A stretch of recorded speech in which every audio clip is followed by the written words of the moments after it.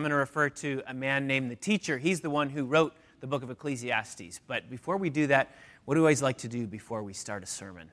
Anybody know? Yeah, exactly. Pray so we can invite God to help us to listen and hear what he wants us to hear. And then we can invite God to be present in our community and as we study the Word to speak to us through his words in Scripture. So let's do that together, okay?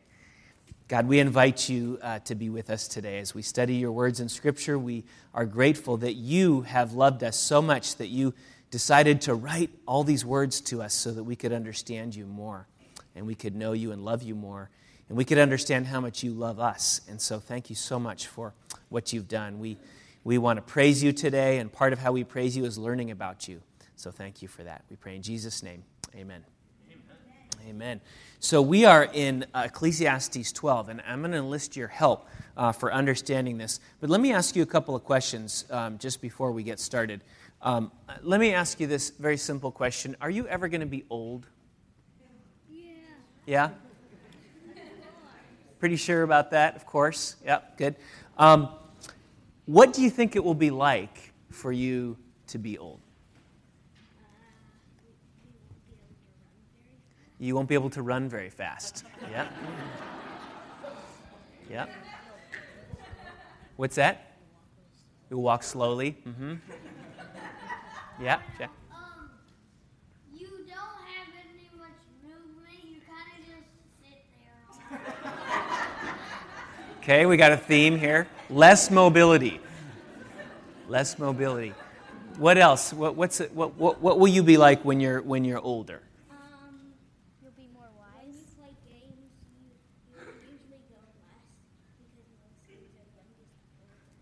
Oh, you have to go last when you play games. Yeah, because you're youngest to oldest. That's right. And then what did you say? That was good. You'll be wiser. You'll be wiser. Okay, so there's some positive things that come from being older, right? Excellent. So, yes, wisdom is a very good thing. What else? What will you be like when you're older? You'll take care of people. Oh, there we go. Yeah, isn't that true? That a lot of the older people around us are so good at taking care of others, and they really go after that. Yeah, Jack. Well, you can also get mobility by getting a Google self-driving car. All right. Yes. And by the time you're old, there will probably be those, and so yeah, that will be different. Okay. Be at the top of the family tree or something? Oh, that's an interesting thought. You'll be at the top of the family tree. So what does that feel like? You're like the oldest? Yeah. It's kind of a respect and responsibility that comes with that. That's kind of exciting, huh? Yeah. Good. How long do you think it's going to take for you to become older? Oh, like 1 year. How's it going to feel? Is it going to go fast or slow? It's going to go very slow. It's going to go very slow? Okay, so let's try something. Let's ask some of the older people with us today how long they think it takes to become old. How long does it take to become old? Does it go fast or slow? Fast, right? So we have a little difference. When you're young, it feels like it goes very slow. And then when you get to be old, and it feels like it just went like... Exactly. It feels like it goes so fast. Yeah, because they're already old. Right. There's a logic to that. Yes, good. Well, the teacher in Ecclesiastes wants to talk to us about life as how we live when we're young, when we're children, and when we're youth. And so listen to what he says here. He says, "Remember also your Creator in the days of your youth."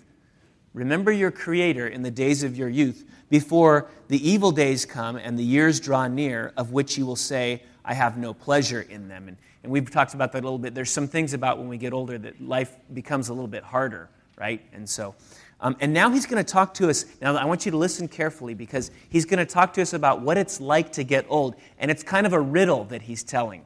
And I want to enlist your help to see if we can crack this riddle that he's talking about getting old. Verse 2 says, before the sun and the light and the moon and the stars are darkened and the clouds return after rain, so kind of talking about a change in the seasons. And then he says this, he's going to use some interesting language to describe what it's like to become old. And I want you to help me figure out what this is. He says, in the day when the keepers of the house tremble. Now, he's talking about a person's body when they get older. And so what would be the keepers of the house, do you think? Any ideas? When people get older, sometimes what happens? They start to shake a little bit. And so the keepers of the house, they start to tremble. The keepers of the house are the hands. So help me crack the rest of this code here. Okay. The keepers of the house start to tremble. It says, and the strong men are bent. The strong men are bent. Who do you think, if the keepers of the house are the hands, who do you think are the strong men? The back, yeah? The construction workers. Yes, they are the strong men, but we're talking about one body here, and the keepers of the house would be the back, or there's it looks like there's maybe two of them. What were you going to say? So maybe it's the legs, right? Because your legs start to get bent and you start like your back starts to get bent. And the strong men, at one time the strongest part of your body was your legs, and they start to get less strong as you get older. And the grinders, help me with this one, the grinders cease because they are few. What do you think the grinders are? The teeth, exactly. And then sometimes, especially in the teacher's day, when people got older, they didn't go to the dentist. They didn't have, all the kind of dental care that we have, and so they lost their teeth. So there are fewer teeth, right? And the grinders cease because they are few, and those who look through the windows are dimmed. If the eyes, exactly. So you notice sometimes when we get older, our eyesight diminishes. And we have to get glasses, and it becomes harder to see, so the eyes are dimmed, and the doors on the street are shut. What do you think that refers to? Mouth. When the sound of the grinding is low, sometimes when people lose their teeth, and then they have to eat soft food, right? And eat, yeah, exactly. And the grinding is low, and one... What's that? Or jelly, yep. And one rises up at the sound of a bird. When does the bird get up? In morning? Early or late? 3 in the morning, did you say? Yeah, early, really early, right? And do you notice that sometimes when we get older... Yeah, really early. Do you notice sometimes when we get older, then we tend to get up earlier and earlier? So maybe you've been to your grandma and grandpa's house, and they get up. When you get up, they're always up already. You notice that? Because when we get older, we sleep a little bit less, and so we get up with the bird. And then listen to this. All the daughters of song are brought low. Now, that's a little bit of a hard one, so I'm going to help with that one. Sometimes when we get older, our voice begins to become a little bit more raspy than it was when we first started. So the daughters... and then listen to this. This is good. And they are afraid also of what is high.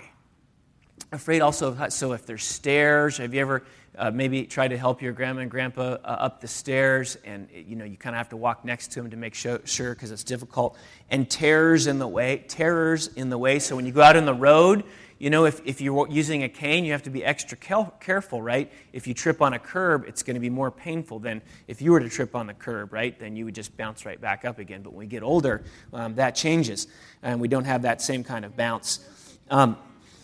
And the almond tree blossoms, it says. Now, let me. I don't know if you've seen an almond tree, but the almond tree blossoms. All the blossoms are a particular color. What color do you think they are?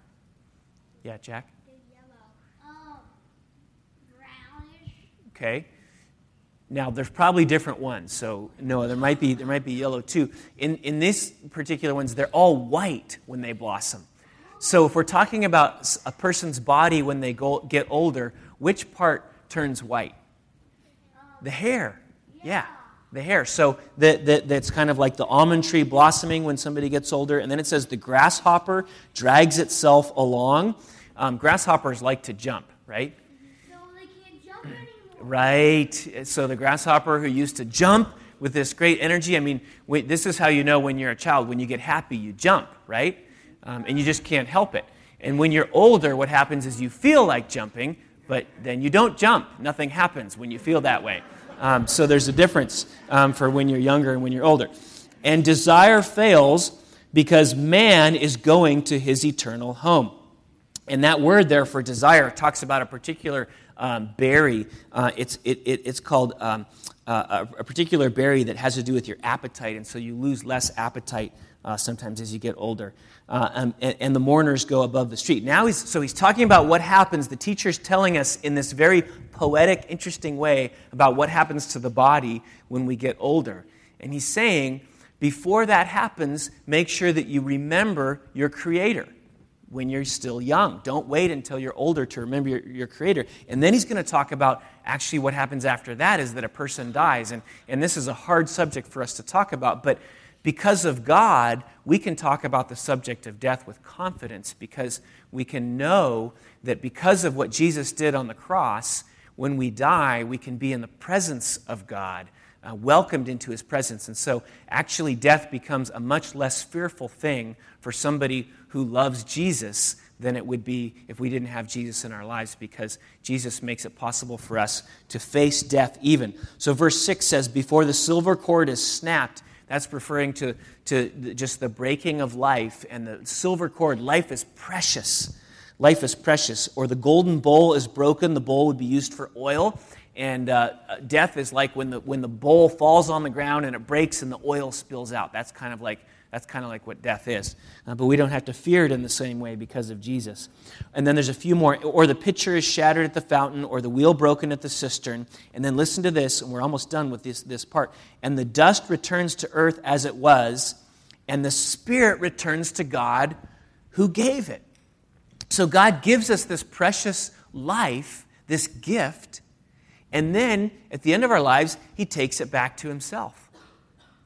And so in the very end says, vanity of vanities, or another way to say that is mist. Have you ever been on a cold day and you breathe and your breath comes out and you see it for a second and then it disappears? Have you seen that? He's saying that life is sort of like that. Vanity of vanities, or mist of mist, says the preacher. All is vanity or mist. This life that you're given, which seems so long right now, is actually very short when you compare it to all of eternity.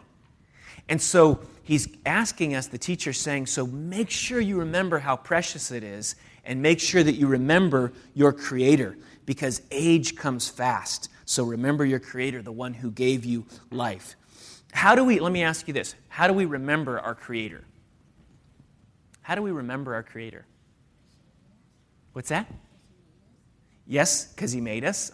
And what are some ways that you can help yourself to remember your Creator, God, in your day-to-day life? Yeah, reading your Bible. Good. What are some other ways that we can help each other remember God from day to day, when you're on the playground or when you're at school or when you're at home? Yeah. Like if you fall off something when you're climbing, like a retaining wall. Mm-hmm. And then you can just remember that I can fly because Jesus is gonna help me or something. Okay. You definitely the Jesus is going to help me part. Yes, absolutely. It's a great way to face crises and things that happen that surprise us. So to remember your Creator is to think about Him more. Have you ever had a time when you were looking for something and then you realized it was right there in your pocket? Yeah. Or I saw somebody the other day say, "Where's my cell phone? Where's my cell phone?" And then their cell phone was in their hand. Yeah, your mom and dad do that, right? Because they're getting older and forgetful, and so then they do that, right? And that's like how it is with God. God can be right with us, and we forget where He is. But He's with us all the time. And so remembering your Creator is remembering that God is with you. And so when you're on the playground at school and somebody does something difficult, you can say, "God, how do you want me to respond to this difficult person?" and you can pray right there.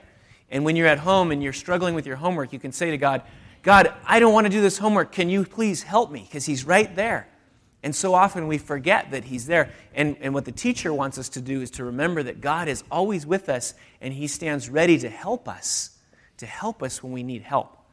And so I'm going to challenge you this week, because one of the ways that we understand God more is by reading our Bible, like you said, and prayer.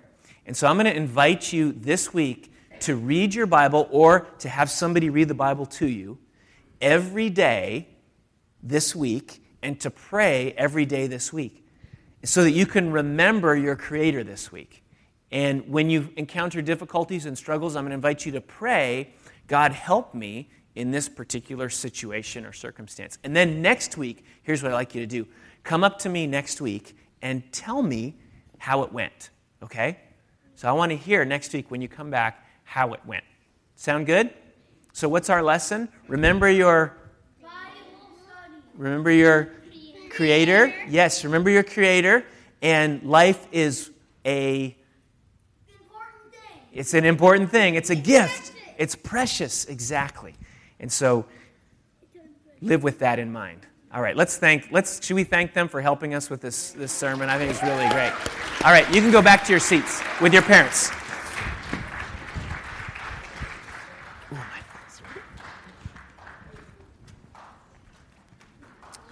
I'm going to take a shortcut here.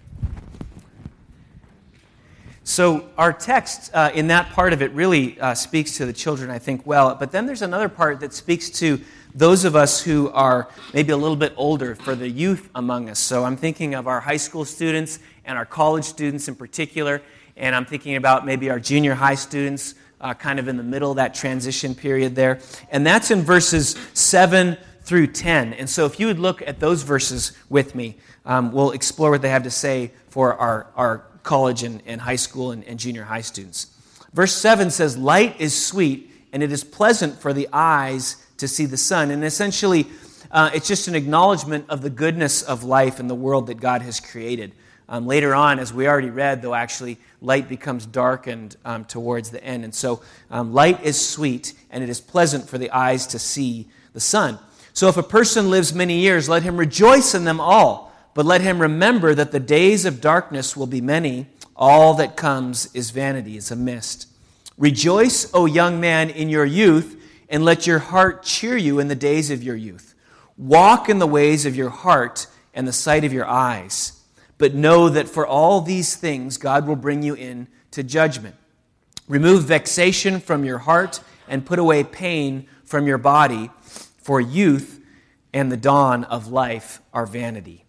So chapter 11, verses 7 through 10, they have a word for us, for those of us who are in that youth stage, and a couple of things to say about that. First of all, the teacher says, don't postpone, the joy of life. I remember being younger and thinking, if I could just get my driver's license, then everything would be great, right? And then I got my driver's license, and if I could just go to college, then that'll be great, and I'm just waiting for the next thing. And then if I can just graduate from college, and if I can just do the next thing. And we go through life always waiting on the next stage and never enjoying where we are. And the teacher is reminding us to avoid that pitfall, to enjoy where you are right now.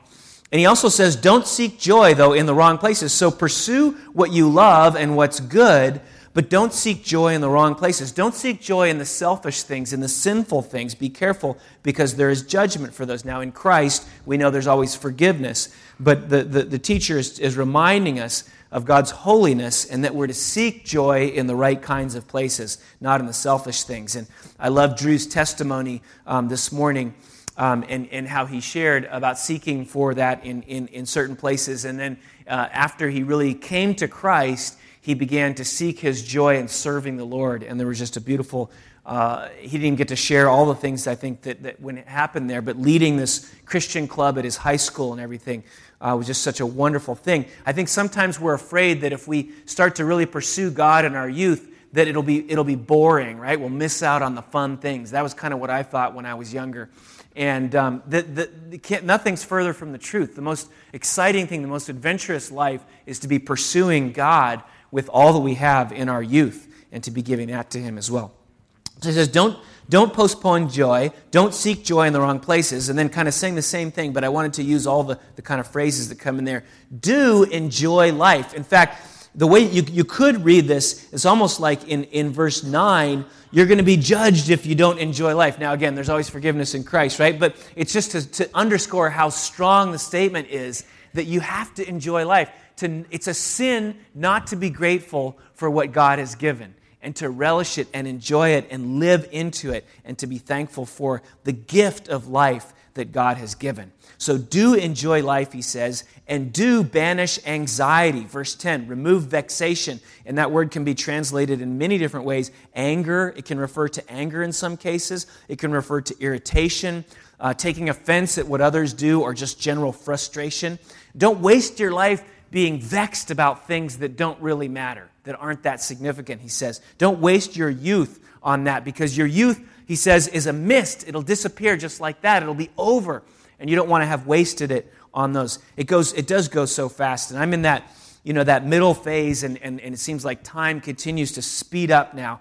And I look back, and I think at how quickly it goes. I was walking onto the high school campus the other day, and I had this strange sensation, like I should still be going to school here. That's what I feel like, and I realized I'm going here to meet my son who's about to graduate from this. How did that happen? Where did the time go? It just speeds up and speeds up. And so if I had a do-over, I think I would relish the moments more and slow down and enjoy them and worry less. I always felt, I don't know if you've taken the new Air BART to get to the airport, and there's a stop that's not in use yet, but the train has to stop there. And so it's an inconvenience for no reason. And when I go through there, we just have to stop and we sit and look at each other awkwardly, everybody on the train, as we wait for the train to take off. So often I thought of many of the stages of my life were like that, an inconvenience for no reason on my way to something else. And if I had a do-over, I would say I would want to slow down and relish those moments and be thankful in them and to be gracious. And maybe you need that reminder today as well. I was on my way to work a couple of days ago, and my neighbor was ahead of me, and he was just far enough that I wasn't going to call out to him. But he was walking to the bus to go to work, and his young son was with him. And as I walked behind them, I could see the two of them engaged in this wonderful conversation. And he kept looking down and explaining things, and the son was up here like this, and he's looking down. And I just sort of enjoyed the moment for them because it was a moment that's fleeting and yet so precious. And how often can we just rush by these moments in life and not enjoy the time that God has given us? And the teacher's reminding us that this is a gift from God. Life is a gift. So pause and enjoy it. Now, if you're in college or you're in high school, you've got so many forces pulling against you. The world's like an oyster that's just opening up, and there's so much excitement. It's all like a whirlwind around you, and you have opportunities and options to do a million things. If you're a freshman, you just left home, and now the world is this big place, and it's so exciting. And how in the midst of that whirlwind do you remember your Creator is the question. And I think the most significant way, the most important thing, is to connect your life to the adventure that it is to walk with God and serve Him in His redemptive plan. That's the most incredible thing that's going on in this world. And a lot of the things that are happening seem exciting in the moment, but in the end, they're much less so. And the only stuff that's going to be eternal is the stuff that's lasting, that's connected to what God's doing to redeem this world. God gives us a vision for how the world should be in this broken world. And then in the middle of that, when we can't bring the world to what it's supposed to be, He sends Jesus. Jesus comes. He's a king over everything. And yet, unlike any leader that we almost ever see, Jesus then steps down off of that throne and sacrifices Himself for us to bring about atonement so that we can be reconciled to the Father. And it's just this amazing redemptive plan. And then God raises from the dead. And then by faith, people attach themselves to Jesus Christ. And then they fan out into the world to bring about that redemption of all things that God initially started to bring about. And that's the adventure that we get to be a part of. And if you're junior high, senior high, or even if you're in college, it is essential that you see yourself as a key player in that adventure. in that redemptive plan that God is working out in the world. That's what's going to make your Christian life gripping. That's what's going to call you into daily walk with the Lord. If you see that you are a player in that adventure, and maybe some of you feel like, well, I'm not good enough. I can't do that. Well, God uses the weak things. That's what God uses. He uses broken people, imperfect people to accomplish His goals. Maybe you say, I'm not like other people that God uses. They have these gifts and those gifts. But the family of God is a body with a hand and a foot and an elbow, and everybody's different, and God made it that way. And so your gifts are unique, and He wants to use you. Maybe you say, oh, I'm just going to go out after graduation and get a regular job, so I'm not going to be of much use in God's kingdom. But no, God cares about every inch of this universe. And what you do in your job, He cares about. And He wants to be in the middle of that.